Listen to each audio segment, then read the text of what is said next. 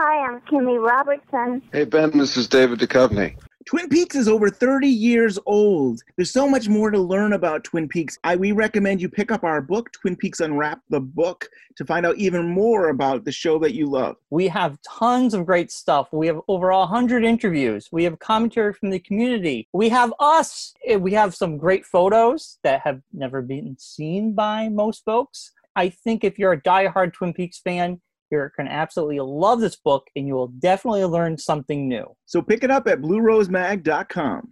Thank you for your interest and for your enthusiasm and keeping Twin Peaks alive.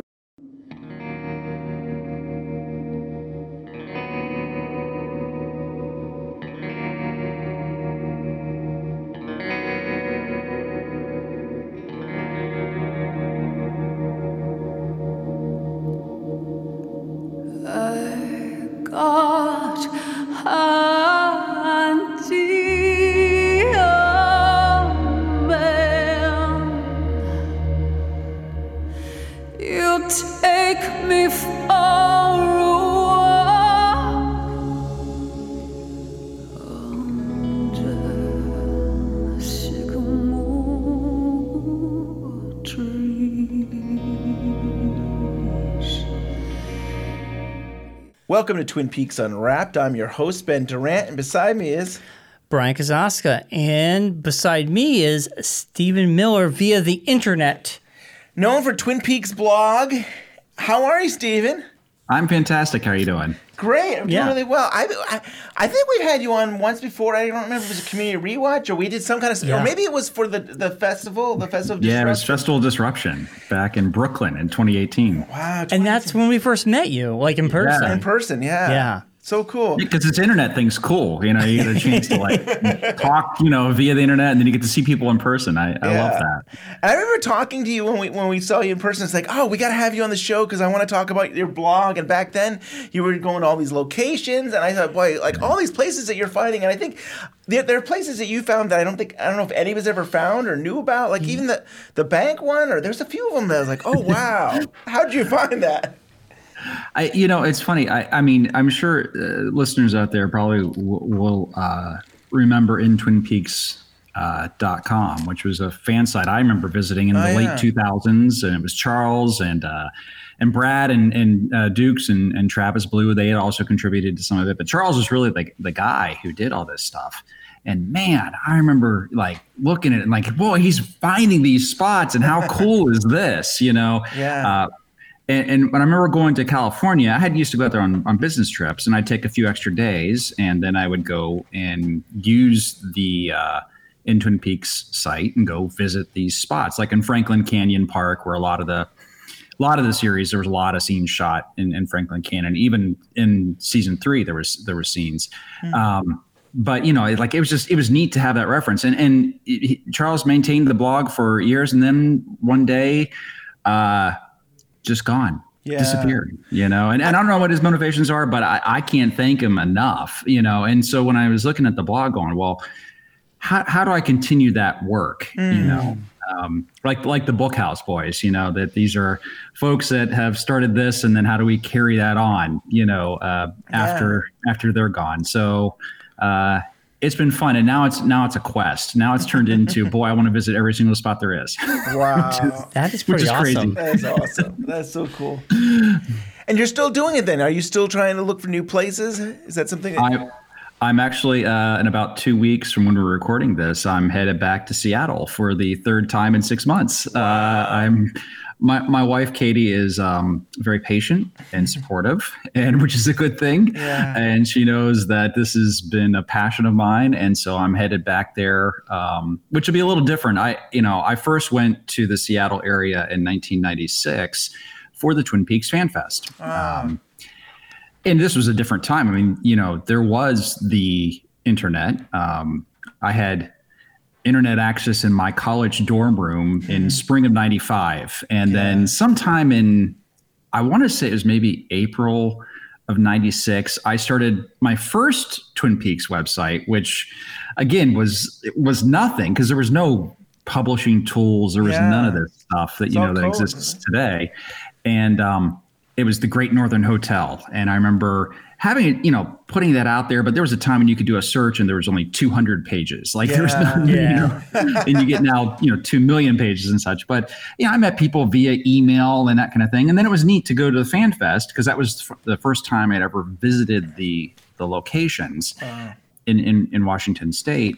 So I hadn't been back since 96, and I returned in September of 2019 for my birthday week. And there's nothing greater than having a cup of coffee and a slice of cherry pie on your birthday at Tweed's Cafe, which is obviously the set for the Double R Diner.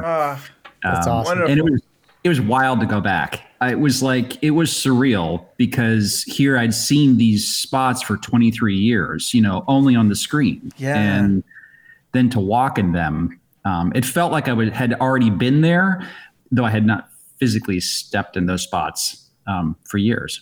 Isn't that something? Yeah, it's an amazing place to go to. we were there in 2017, and it really is special to actually feel like you're in that world. Yeah, you really do. It's strange. It's I don't know what it is about the locations. I think, and maybe it's I love the film Close Encounters of the Third Kind, right? Mm-hmm. Where Roy Neary, is drawn to Devil's Tower. He's making this out of mashed potatoes, and he's drawn to these places and such. And in some ways, I guess I feel like that with these locations. There's just some magic. There's something, I don't know, about it. It becomes almost a character in itself. The place, the setting, the mood that really, I think, contributes to the show and the film. Definitely. I'm going to go off topic just briefly. The announcement of this year's Twin Peaks Fest being in Graceland, did that baffle you at all? Like, it kind of baffled us a little bit, being in Graceland? Yeah, well, first of all, I love Elvis. I love 70s Elvis. That is he's the greatest, that's the way it is. It's a DVD concert film. It's a great concert film. Yeah. And he's just walking around, handing out scarves and kissing ladies. And it's just, I don't know, he's 70s Elvis, Yeah. And here's the way I look at it. Twin Peaks is the king of all TV shows. And what better place to celebrate a 30th anniversary than in the King's house. I love it. That's cool. You said, and Lynch has been, he likes Elvis. So so Brian, I haven't even talked to you about this, but I don't know how I came across this on Twitter, but General Hospital, the soap opera, is having their convention this year at Graceland. As well. So then it made me think, and they actually have video, which I think, the people that are working on Twin Peaks should do video, because that always, I think, excites it a little bit more. But they show an open ballroom and a lot of fans, and they're all crowded around each other. But it looks, to me, almost feels like a convention hall, like a convention location. So then it made me think, maybe this is a very common thing that many fans do have their events at this place. To have General Hospital there, maybe that's not uncommon. So maybe it's not about Elvis as much as this is just a location that people use for events. That's cool. I don't know. Yeah, that's how I saw it. I think that it seems like it's a convention facility, and you just have the side benefit of it being at Graceland, and so you can experience all the other side of Elvis's history and life and that sort of thing. Steven and I, we got to go to the Columbus, Ohio Fire Walk With Me event. Yes. We saw Ray Wise. We saw Cheryl Lee. Is that a movie theater? But the movie theater had a bar there, too. So you can drink, cool. You can have food, and watch Fire Walk With Me. That was such a good time to hang out with you, Steven. Oh, it was neat. It was neat to be in my hometown. I grew up in Columbus, Ohio. Oh. So I remember, I think the last film I may have saw at Studio 35, which is one of those one screen, bar type theaters, was The Phantom with Billy Zane. Isn't that funny? And that was in the 90s. And that's probably that may have been the last time I had been in Studio 35. They'd done some renovations, but it was wild to be in my hometown, seeing a film that I absolutely adore. It's my favorite David Lynch film. I've watched Twin Peaks Fire Walk With Me, I can't even tell you how many times. And to see it on the big screen, and then to hear Cheryl and Ray just share their stories about their work on it, it was what a night. It was truly something special. Yeah. And they're going on tour, it seems. I mean, it seems they're like all over the place. Yeah, it seems like this. He started something big, and now it's hopefully it will come closer to our neck of the woods. I would love it to be on the East Coast. I'd love to go. Yeah. I'd go see it again. One, because I love the film, but two, they were just so personable and really great. I had a chance to meet Cheryl Lee a couple of years ago at the CoPro Gallery in Santa Monica, and that was for the 20th anniversary of Firewalk with Me. They did a big, large group exhibition.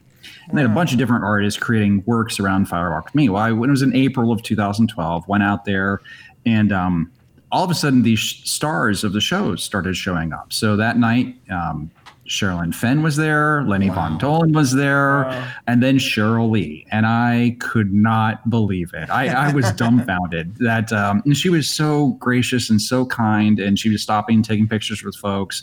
But it was really a neat night. It was a gallery opening. It was in April. And then just really cool pieces of art that a variety of different artists did. Man, that's cool. Lynch just opened his art display in New York like a month ago or so? It was a few months ago. Oh, God, time's going by so I quick. know. It is a few. You're right. It was last year. It's last year. What year is this? I know. Seriously. If we weren't so busy with book stuff, I wanted to. I know. would love to have gone because people were around him talking to him, so it sounds like the fans got to just hang out with him. Well, no. They walked him through the fans. It wasn't like Some people got some pictures with him walking away. I mean, they weren't like, it was like a quick selfie, and then he was, but still, to be in the graces of his presence, you know? I mean, just to reach out and touch his jacket would have been amazing. So I mean, these art displays popping up everywhere, and cool. Lynch is he seems to be his electricity is kind of coming out, I think, and he seems to go through phases. I mean, he goes through phases of like, if he's not doing his films, he seems to be doing his artwork, and then sometimes he has his recharges himself, and then he gets back into it. Steven, did you get a chance to get the new box set? Oh yes. Oh wow. I mean, the first thing I, of course, watched was all the behind the curtain. Right. Yes, stuff. Me too. Yeah.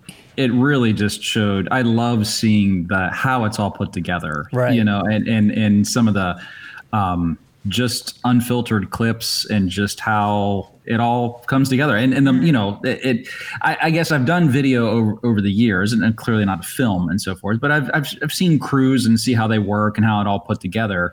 And it was neat to see it from that angle, you know, where they have marks on the floor, and that's where they, you know, obviously go and stand, the Steadicam work, just all that stuff. It was really neat. I'm probably going to do something about the crew at some point because they show so many of the crew members that really put it together.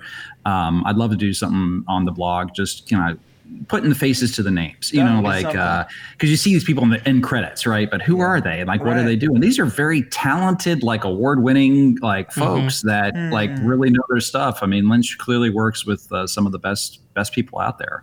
Right. And I mean, I was exhausted just watching Lynch work. I mean, the guy's in his 70s, and he did this for 9 months, night, day, and he was like building and creating and directing and writing. 6 days a week sometimes, right? Yeah, because Saturdays they would work Miguel on Ferrera's schedule. So it's just, to me, it's like, you know, that ended in 2017 for us watching it, and he's had this kind of break. He can do his art and now recharge himself, and hopefully he'll get back behind the director's chair. Yeah, but those behind the scenes video is the best. And I think I kind of said this to you before, Brian, but like, you know, we're never going to get audio commentary of Twin Peaks. And I don't even know if I want interviews, but to be able to see him work is probably the best thing we could ever ask for. Yeah. Oh, I agree. The Art Life, his you know, film was really insightful from that too. And then obviously his book that he came out recently as well. But just to see him in action, I mean, I longed to like, boy, I wish they would have had that for like season 1 and 2 and Firewalk with Me, like that kind of behind the scenes. But of course, at the time, the DVD extras probably weren't.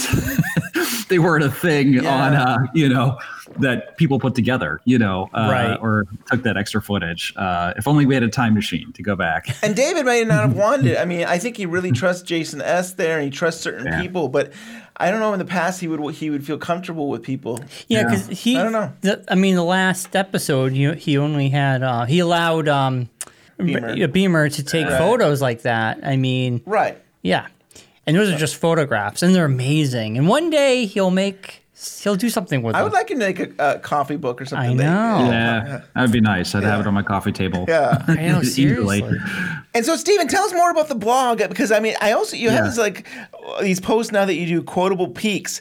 And you think, it's just going to be a quote, but you go in depth. I mean, you go far above and beyond. You go into the script, you do your research. I just love what you put into it. Thank you. The funny thing is the quotable peaks. So the whole thing, it started with vacant peaks. So the idea that the scenes without people, like all the little details and so forth. So it was like vacant peaks. And then I thought, well, what's another thing? Oh, quotable peaks. And then I had art peaks, and like something with peaks, in it. Yeah. And those were actually supposed to be what I wanted to be, quick stories, like, and recurring series. I found in blogging, the idea is to have like something you can keep going back to, again and again, like a recurring kind of thing.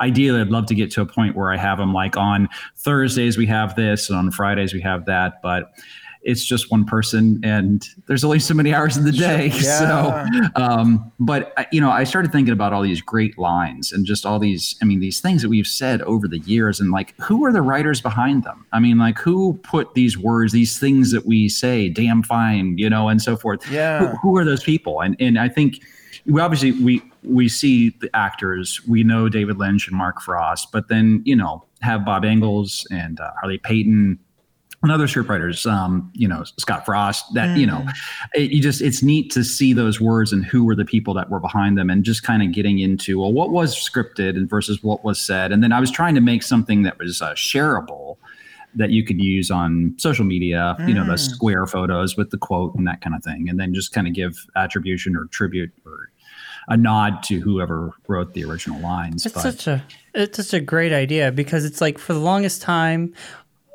generally you just say Twin Peaks, David Lynch.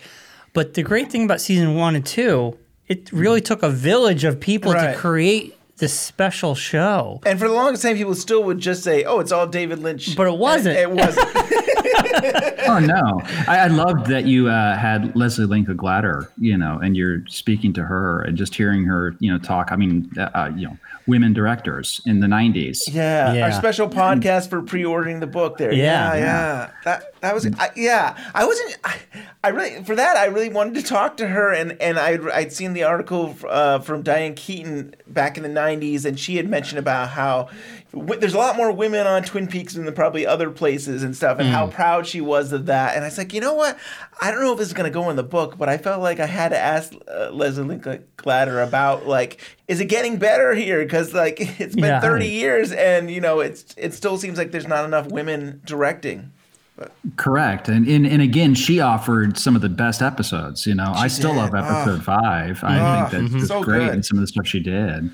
And Diane Keaton's episode is just, it's great. I mean, the more I watch it over the years, and as you get older, right? As we get older, we appreciate things differently. We see things differently. And these are just truly some gems. But, the blog, so, ultimately, I started this thing because when season 3 was airing, I was sharing out on Twitter a variety of different content, and some of it was location based and that kind of thing.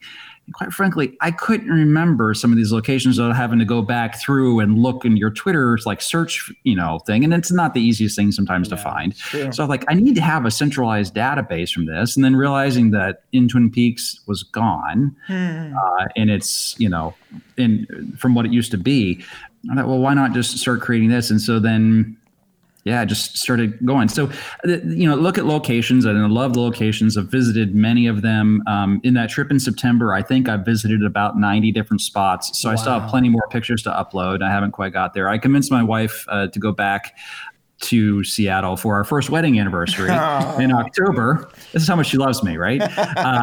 But the trade-off is we got to stay at the Salish Lodge. And you want a great resort, that place is spectacular. In fact, that's the only place she wants to stay. And she wants to go back to Washington State here at some point. But great food, the views, everything. It's just such a wonderful resort. So, but she did indulge me, and we did a chance to go visit a few more locations when we were there in October. And then I've been out to California a couple times to visit some of those other spots. But a lot of the locations and how I found them is Google and Bing, their map services that they offer. Is the way to do it. I think one of the first ones I remember really spending weeks trying to find. And mind you, I don't have like a lot of access in terms of like, well, where exactly did they film these things? I know there's things that have been shared and leaked and here and there about, people are following them, and taking notes and that kind of stuff. But, and one of the ones I remember finding is the Mr. C when he flips the car in the desert. Yeah. I want to say it was part 3 and of season 3. Sounds right. The way I found that was in the very background, there is a sign for Ace Hardware. It's a hardware store, right? Sure. I recognizable Ace, big red letters, right? So I thought that's what it was. And so then I went and searched every Ace, looking up on Google Maps where the Aces were. And then until I found the one where it's in Acton, I think, California, ACTON, the site. And then I just started using, Street View, and you just travel along the path until you find the spot that looks like the spot. A lot of times mountains or trees or buildings, they don't really change all that much, right? So it's a great reference point when you're trying to match up, a scene with the actual location. So when I got that one, I'm like, I bet I could probably do this and try to figure some of this out.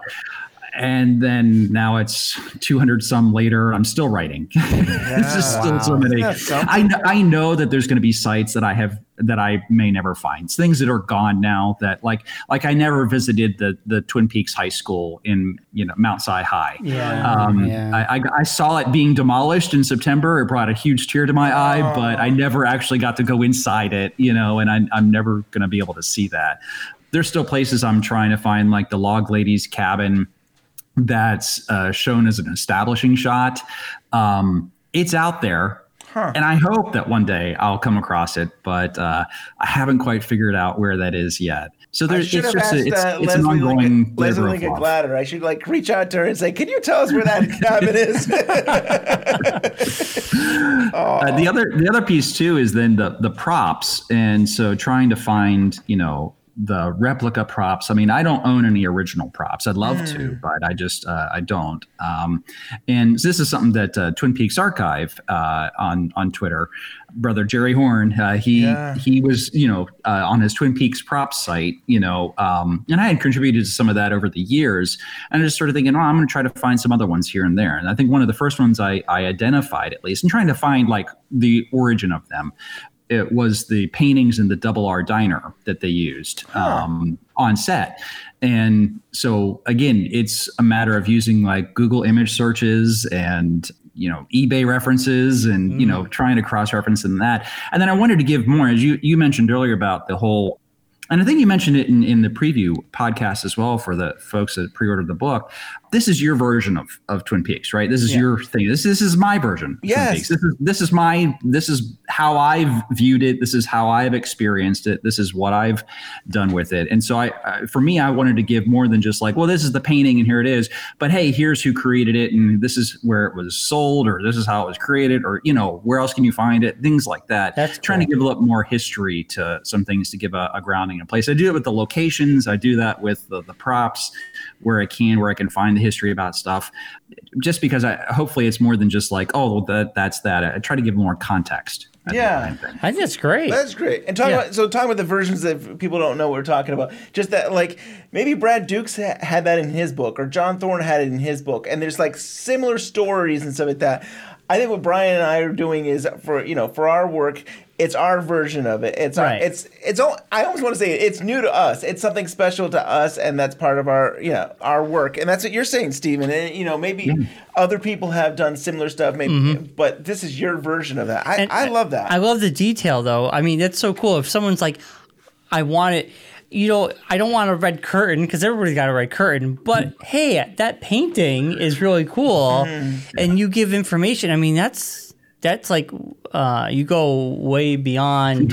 Here's a photo. Too beyond sometimes, I mean, I could be up sometimes till 1, 2, 3 in the morning of these things, because you just get lost in it. Right. I don't know. I go down these rabbit holes, and I can see I understand how David Lynch could be, focused on his art, and finding ways to rejuvenate yourself and finding ways to be creative. And for me, this is very much about creation. It's about creation of stuff that I enjoy, sharing a passion, an interest of what I like, but trying to give those details. But boy, it could be sometimes weeks. I'm working on one story and it takes me weeks to figure out. I bet. Yeah. This or that. That Mr. C's car crash site, that probably took 3.5 weeks of just going around, Google Maps trying to find exactly where it was. But, it's neat because then you start understanding how they put things together or why they pick this particular prop. I mean, so much of it is very mid-century, very 1940s, 50s, 60s, and that's, of course, the time period that I think that has that vibe in the show itself. So a lot of the props are, very similar to that. But, I mean, I've learned a lot of things along the way, too, about things like, I never knew that, and it's so I think it keeps my mind active, and I think we need those outlets in life. We definitely do. Yeah. I'm looking at your blog and the screenshots that you got. I think those are great. They feel like they're high res. They look really nice. I mean, I don't know if I'm tired, but I'm looking at it. It's like, boy, it looks really sharp. Some sites, I don't know, they don't it's almost like a image of an image, or it's not a very high quality picture. But you did a very great job with getting these screenshots. Thank you. It's one of those things the way I break it down is by set. It's probably the easiest way to describe it. So I will look for, let's say we want to look at the Double R Diner. I'll go through every single episode with the sound off. That's the other thing too of watching these things.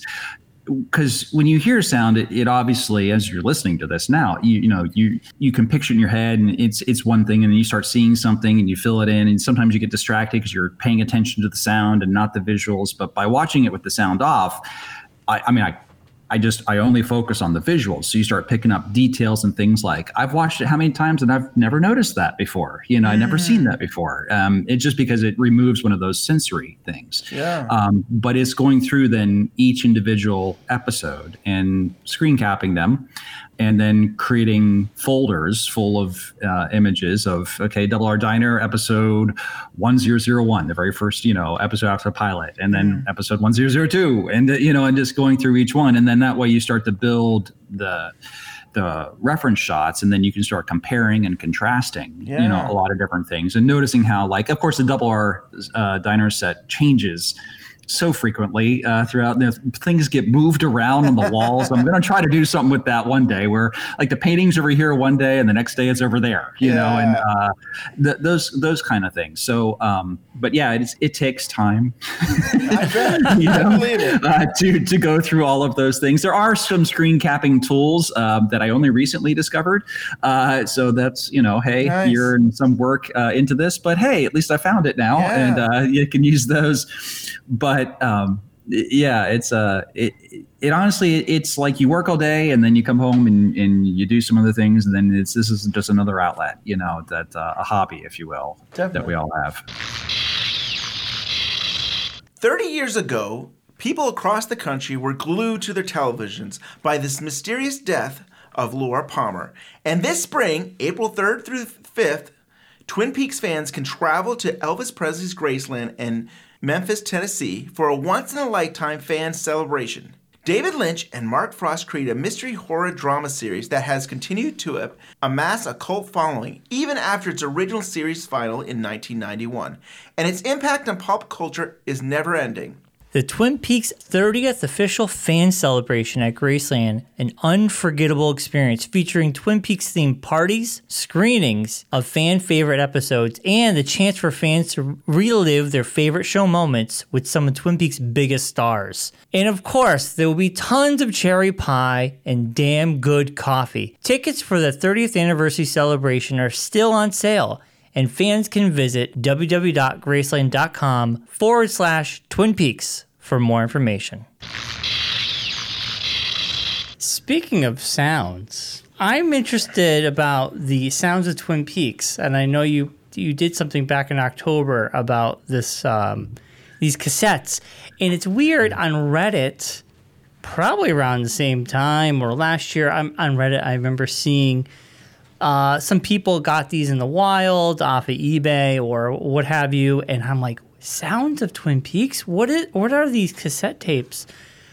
What are these cassette tapes? It's crazy that somebody, and I don't know who, and I really wish that the cassette tape had some type of credits on it, and it doesn't. It just says how they recorded it, but they don't necessarily say who did it. And I want to say it's when my friend Joe and I went to the 96 Fan Fest. It's when we picked up these cassette tapes. And it's just a cassette tape, and it's, one side is sounds of Snoqualmie Falls. So it sounds like they put a microphone or something at the bottom of the falls, because you can hear the lapping of the water as it hits. And you can listen to that for 30 minutes. Wow. And then the other side of it is the old Weyerhaeuser sawmill in Snoqualmie, which was the Packard sawmill. And they have 30 minutes of sawing logs.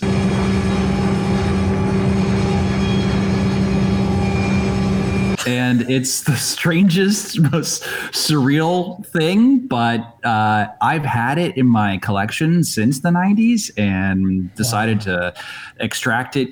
I think I need to extract it again. Some folks are saying it's only mono and not stereo, and I think I figured out how to do that now using this technology stuff. And but yeah, and it's the only thing I've ever seen of it. I don't know who created it. If someone's listening and they created it, I'd love to know, who that is. Because it sounds, unfortunately, like the Weyerhaeuser sawmill. I mean, it's gone. I mean, you don't hear those sounds when you go out to visit Dirtfish Rally School now, which is located out at the mill site. Yeah. The sounds of the logging it's an echo of the past, So it was neat to find it, and I'm glad that others had latched onto it. For me, sound was the gateway to Twin Peaks.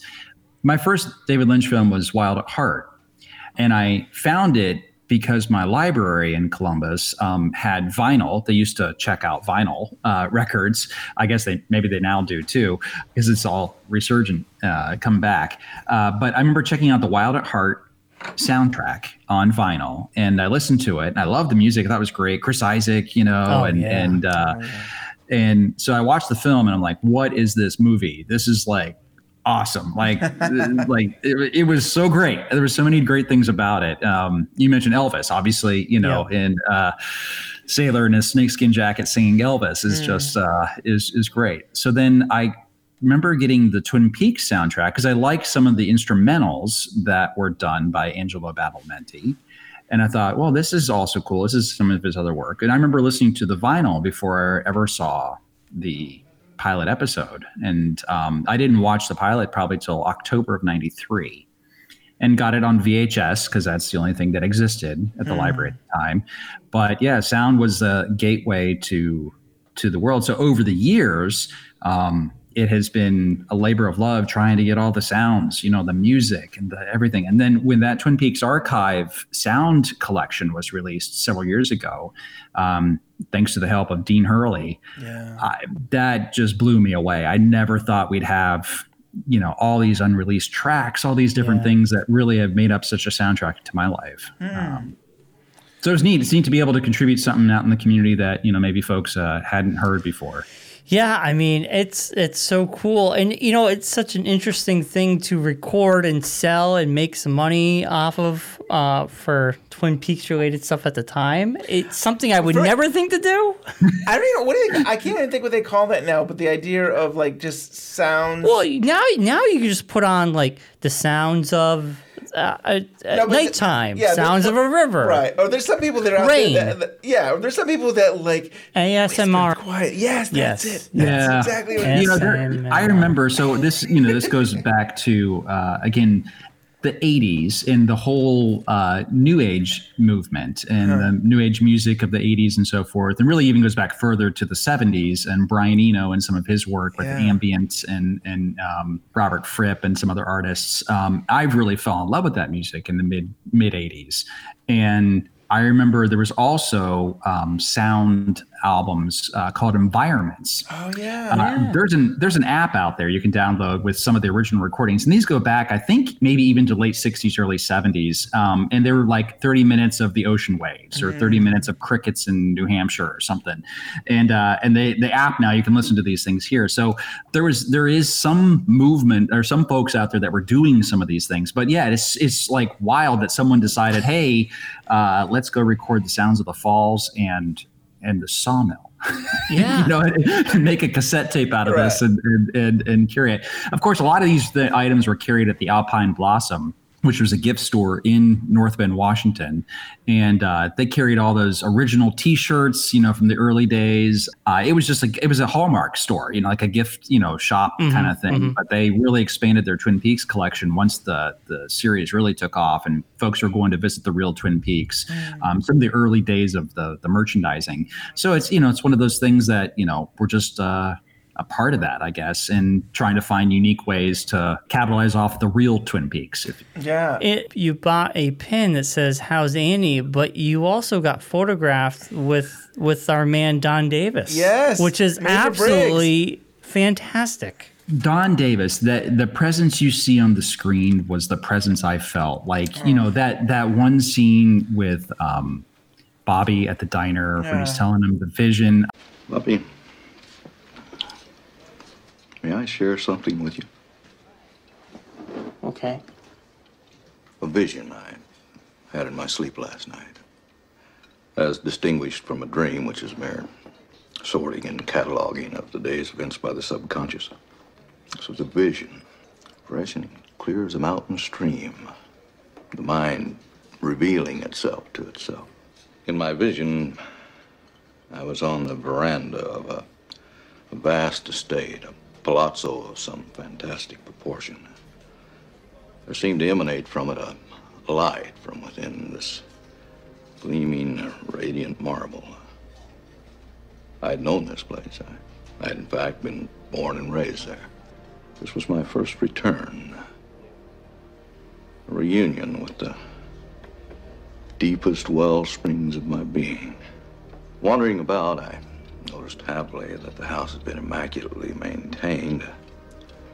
There had been added a number of additional rooms, but in a way that blended so seamlessly with the original construction, one would never detect any difference. Returning to the house's grand foyer, there came a knock at the door. My son was standing there. He was happy and carefree, clearly living a life of deep harmony and joy.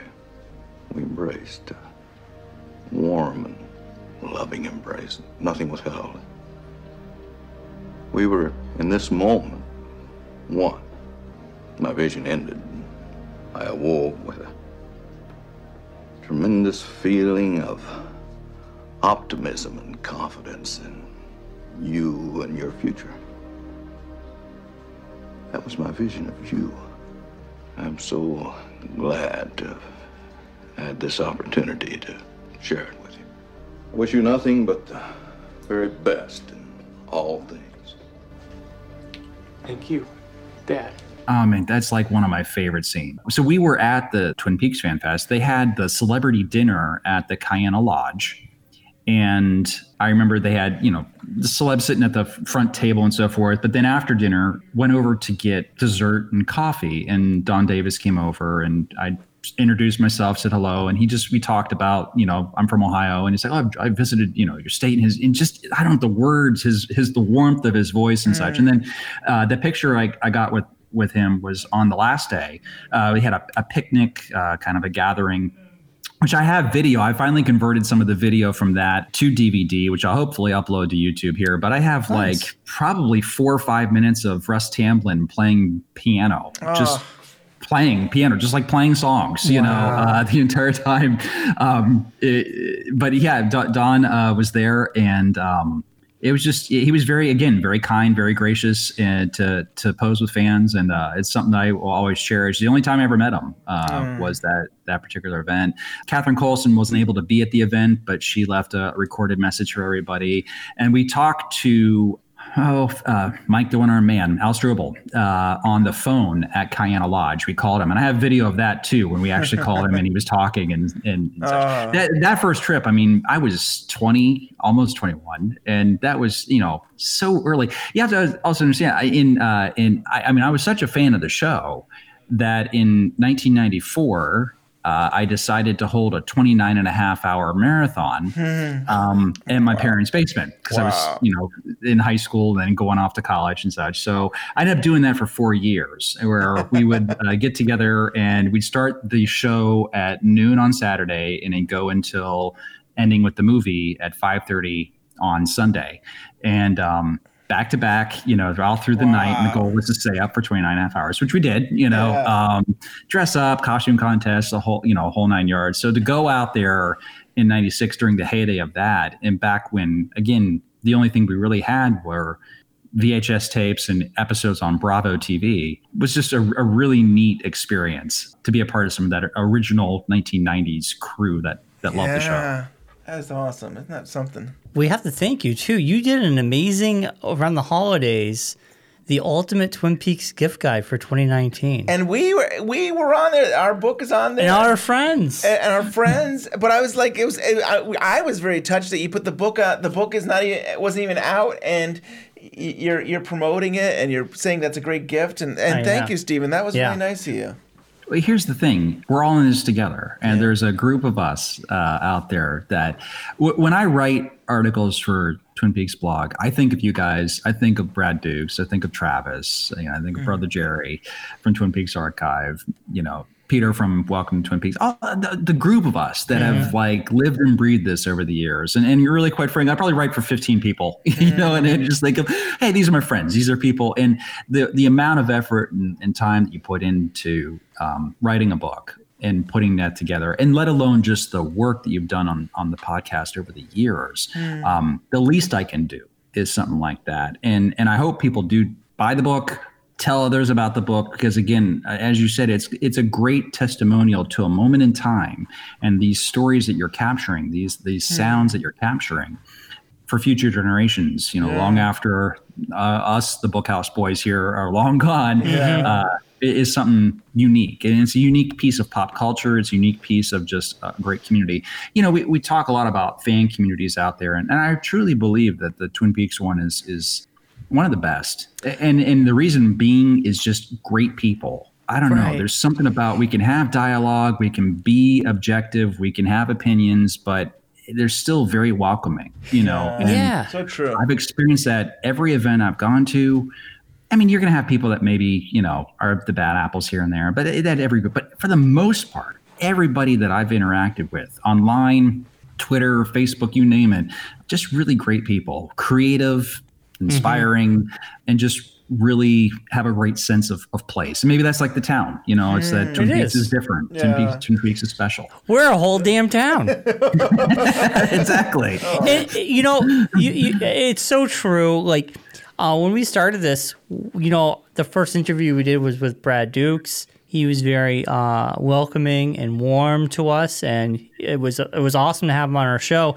And then we met Scott Ryan, and he was the same way, and Joe Bacco. And then, you know, these have become friends and, you know, wonderful people. As you are, Stephen. You are our friend, and it's so wonderful to be able to hang out with you in person, but also through social media. But when we were doing the podcast, you know, Spark 1 and 21, we were talking to those guys when we did a crossover episode. We were on theirs, they were on ours, or whatever, and they had mentioned to us how the Twin Peaks community, they do other podcasts based on other TV shows, and they don't talk to anybody. You know, they mentioned how they do one. They did Ash vs. Evil Dead, and they're like an island. They did it. Nobody else talks to them. They do another podcast. But Twin Peaks was very different.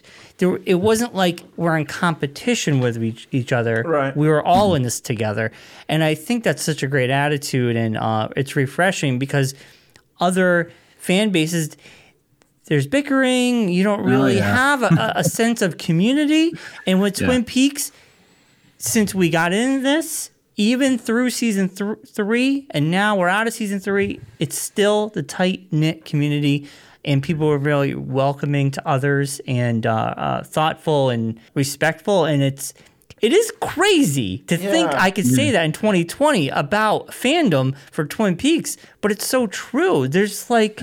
It's very amazing, I think. It is something else. Yeah. There is a kindness that I've felt in the community, and just a very much a willingness to share and to give. And for me, the blog is that outlet for me to share my passion with others, right? And to be able to do that. Scott and what he's done with Blue Rose Magazine, and the fact that he called me on my birthday while I was in the Lolly State Park, and we talked for 45 minutes while I'm looking at the Deer Meadow Sheriff Station, the park ranger's house, and we talked for 45 minutes about Twin Peaks and just a variety of other things. And so forth. It was very kind of him to do that. But that kind of kindness, Jill Watson, who lives out in the Snoqualmie Valley, took me, on a hike through Olali State Park. And again, I'd never met her in person. Yeah. But she took the time to show me sights and to introduce me to a variety of different things. And it's that kind of kindness that goes a long way in the world. And particularly in today's world, I think we need more of it. And and I think that's why I love the community. Yeah, Jill gets a gold star because she was our tour guide. We somehow missed communication on the bus tours. So when we were at the festival, and we missed our bus tour, so it was kind of a bummer because Brad Dukes was going to be the guy giving us the tour. So I was really looking forward to that, and I screwed up and thought, the bus will come back and we'll do it again later. You know what? We messed up. Things happen. And Jill and one of the cast members. Can I just say real quick? I was so depressed. Like I'm at the table and that was in tears. I wasn't literally in tears, but I was so bummed.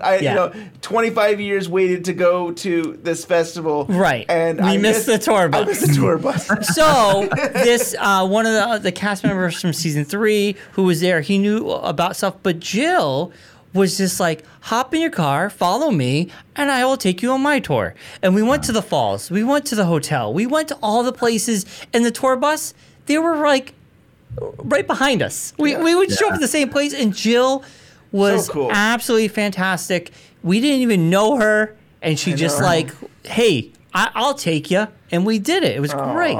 It was so special. That is one thing going back. So again, 23 years it took me to get back to North Bend, Snoqualmie area. And that kindness, I can't describe it. The graciousness of people. We met up at Volition Brewing, which is a new brewery right down in North Bend. It's the film location of the exterior for Run Silent, Run Drapes, Nadine's shop. Yes. Great brewery. If you want some great craft brew, that's the place. And we just sat around for hours talking. And these are people, again, I've only met online, never met in person, but very much like the Studio 35 experience when we were in Columbus or at the Festival of Disruption in Brooklyn. Again, people just chatting and just getting to share and bond and so forth over a show that we truly love. But I think it's more just, again, great people. And Jill did she was really very kind with all of that. But that's why I do a lot of what I do, is for those that, that had that same sense of thrill that I had going to In Twin Peaks and listening to your podcast and watching the show for the first time, or just, I try to capture that same level of enthusiasm or excitement, because I know others out there probably feel that way too, and that they're not alone. And again, like you said, in this day when there's toxic fandom and it's sad, that there are some fandoms that are like that. This is a place, and don't get me wrong, I know the people that don't like season 3 and they don't like Firewalker's Moon and they don't like, James and Evelyn's arc, I love it. It's one of those, I get it, but I don't love them less. In fact, I welcome their views, I welcome their opinions, and I can appreciate who they are, because I think that's important. Right. Yeah. Is there anything that you're working on that you can share with us that you're working on for the blog, Stephen? Oh gosh, it is it's an ongoing thing. It is. I feel like what is it? Dr. Jacoby said something like my own investigation will never be complete. What I feel like. Yes. There are holy grails out there that, boy, I'd love to find. There, the origins of the painting of the angel that disappears in Laura's room. Yeah. I came close. We think it's a holy card. I found it on some German Flickr album of under holy cards buried, and I reached out to the guy in Germany and I used Google Translate to oh my God, write my email to him, and he's like, I'm sorry, I don't have any other information about it. I'm like, I want to know who created it. I mean, there's certainly that's an ongoing thing that, again, I may never find, but I'm still slogging through just some of the location photos that I took back last fall. By the time this airs, I have visited Seattle again. I did not make it out to Cayenne Lodge. I'm trying to do a lot of stuff for the 30th, anniversary, trying to pull together some of the pilot stuff. I've been going through scene by scene and looking at the pilot episode and trying to find all those particular locations. So I'll be, doing that. There's some other places like I need to go back and revisit the spot where the Red Lion Inn was in Bellevue, Washington. It's listed in the credits. I found out that unfortunately it was paved over by a new highway. But, I found some old historical photos. So little things like that I'm working on. And then still, going through just scene by scene, trying to make a really complete location guide for those folks out there that, love it as much as I do. Hopefully they can find this guide useful. If you're going to visit these places, just, if folks listening, just remember some of them are private property and, they don't trespassing and all that other kind of stuff, and take only pictures, leave only footprints, stuff like that. But again, there's that's probably the things I'll just continue working, and I'm just continuing to get through it. Eventually I'll be done with all categorizing the vacant peaks and all the scenes that don't have people in them. And I'll maybe one day, get all the locations as much as I can. But yeah, that's what I'm working on now. That's very great. Cool. I mean, it's great. You go on a road trip, you live in that area and you want to see these spots. Your webpage, your blog is a great resource. If I lived on that side, I would be using your webpage to check out all these places all the time. Yeah. Yeah, I want to redo some of it. I do want to make it a little bit easier to just find the spots, for example, trying to create a page with just the Google coordinates, longitude, latitude, just kind of a listing of all those. That's probably something I'm going to work on in the next year as well. I still love to do more video. I do have some video from the previous trip. I hope to get some more when I go back out. Just, trying to do some atmospheric type stuff, almost like the sounds of Twin Peaks, and just trying to immerse. I'd love to recreate the visual soundtrack that was released in the early 90s in the Japanese market. And they used, scenes from the real Twin Peaks. It's a great reference because there's some spots like the train car that are gone, the old, Weyerhaeuser mill office, which is now Dirtfish Rally School. That looks all original and different, now. So I'd love to recreate that at some point, but, that's going to take lots of time. Oh, yeah. That's so cool. Sounds like you have plenty of things to work on, though. That's awesome. That's the thing. I have not showed my 14-year-old son Twin Peaks yet. Yes. He wants to watch it. And I said, well, we can watch it, but you're going to have to carry on my work after I'm gone. That's like a package. He's not going to do that, I think. Passion. But he's excited. He wants to watch it. And I said, well, someday. We're going to watch it someday. Yeah, I have a 12-year-old son, and he would like to watch it. And I'm the same way. It's like, someday. And I was like, when is it appropriate? When is it? Yeah, I don't know. What is the right age? I was 15 when I saw it originally, and I still was like, is 15 a good age? I don't know. It was on ABC though. Yeah, but then you get to the point. It's like, okay, if I let him get through the first and second season, then you stop. When is he allowed to watch Firewalk? You mature 18. 21. 21. He has to wait. Then he has to wait 25 years, like all of us did, right? Yes. Before he can see season 3. So yeah, then you watch season 3 when he hits 30 or whatever. Man, yeah, that's a good question. Well, no. It's cool. It's cool that if they have any interest in what we do, it's nice. Yeah. Honestly, it really was for my friend Joe Neff. He runs a science fiction and horror movie marathon in Columbus, Ohio. It's 24-hour movie marathon. We love this 24-hour thing, I guess. Yeah, I guess so. It's usually in spring and fall. It's been going on for years. But he and I really bonded over this. And it really was almost a gateway into other directors then. Kubrick, and all of Kubrick's work, and really just analyzed a lot of his films. It really became a great bonding a tool to share, and stuff. But again, we were, in high school and getting into college, and just really. So I'm hopeful that my son, he's interested in films and some classic films, and try to expose him that, because again, I think that it's great it's a great art form to share, and a great art form to understand. Definitely. Yep. And great thing about Lynch, he has movies you can show younger kids. Yeah, I mean, not Straight Story. Straight Story. Then you can get into Elephant Man. Right. And it really shows, about compassion, about people that might be different. And I mean, Elephant Man brings me to tears every time I watch it. It's such an amazing film. And the Straight Story is so great too. That I watch that every fall. It's a tradition for me to watch it, usually sometime after my birthday into October. That is actually one place I do want to go and find all the film locations. I found a couple on Google Maps of where they shot the actual place. That film, the music, the visuals, the fact that it's a Disney film, the fact that, it was Richard Farnsworth's last performance. I mean, there's just so many things about it that if it wasn't for Firewalk with Me, that'd probably be my favorite film. There's just something special about that film. Yeah. And if people haven't seen it, they should really find a way to check it out, because it's a really, it's an impactful film for me. Right. And that soundtrack, you listen to that and you go, this is Angelo Badalamenti. Oh, he is absolutely amazing. You close your eyes. If someone told you, this is a soundtrack, I'm not going to tell you who it was, I would not think it was him. No, it's not at so all. different.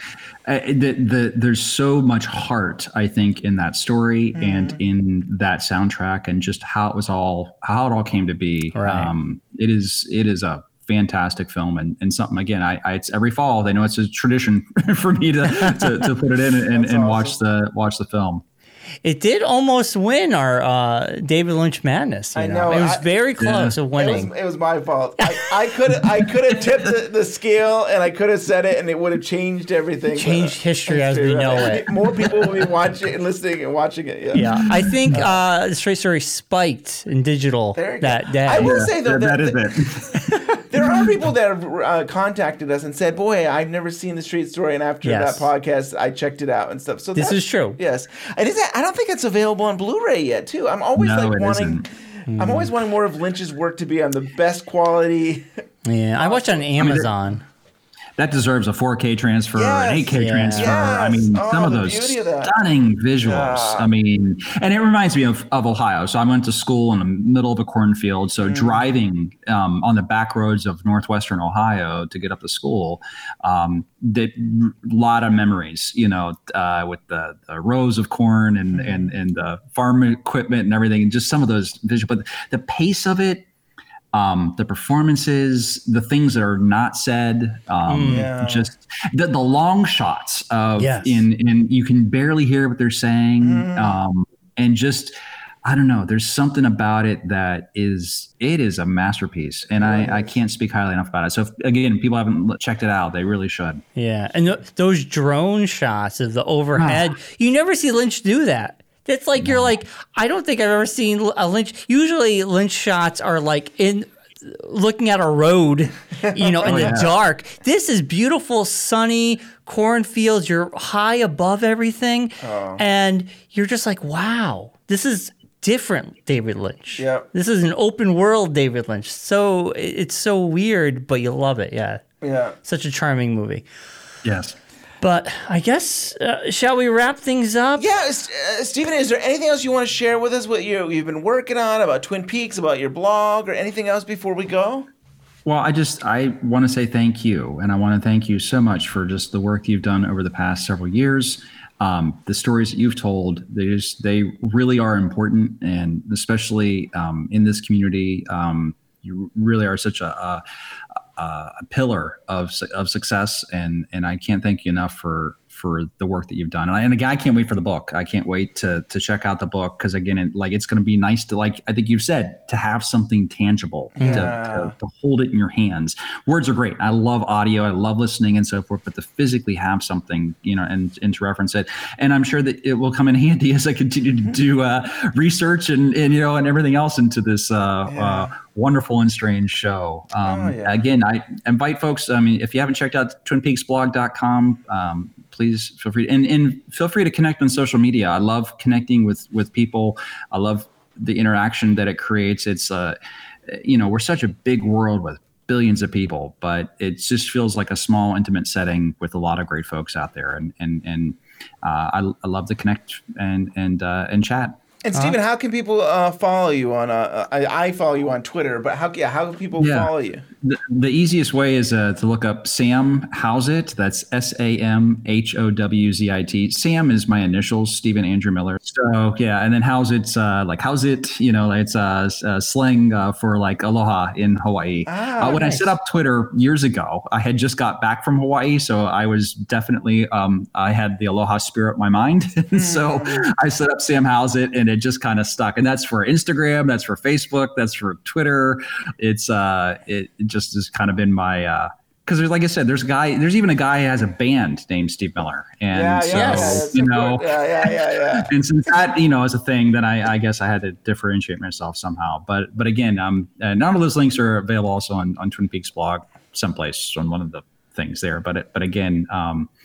Love to connect with you. Love to say hi and to hear. And the other thing too is this is a community effort for me. So I know we're talking about some of the quotes and some of the and that kind of thing. If people have insight that I'm missing, I'm just one person, and I look at it like I'm happy to add and to give a shout out to whoever comes up with a better solution or a thing I didn't notice, or maybe I misquoted something or this and that. I make mistakes. I'm just like everybody else, and I really see this as a community, as a whole damn town. And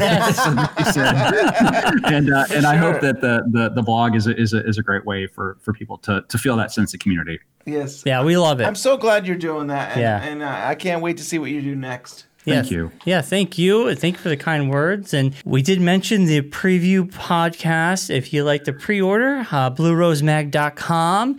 If you pre-order the book now, you'll get that podcast. Pre-orders are still open.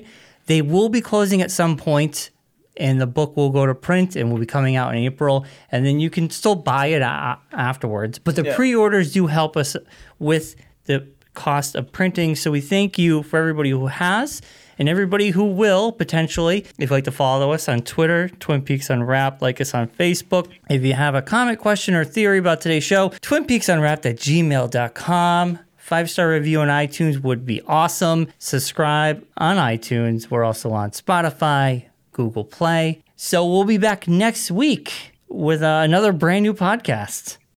A candy-colored clown they call the Sandman tiptoes to my room every night, and just to sprinkle stardust and to whisper, go to sleep, everything is all right. I close my eyes, then I drift away into the magic night. I softly say a silent prayer, like dreamers do. Then I fall asleep to dream my dreams of you. In dreams I walk with you. In dreams I talk to you. In dreams you're mine. All of the time we live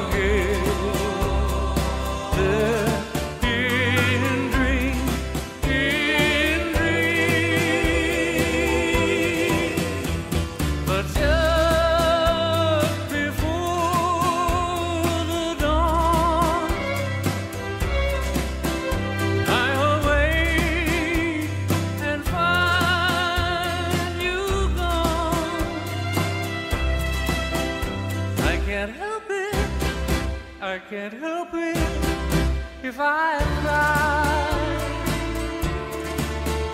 I remember that you said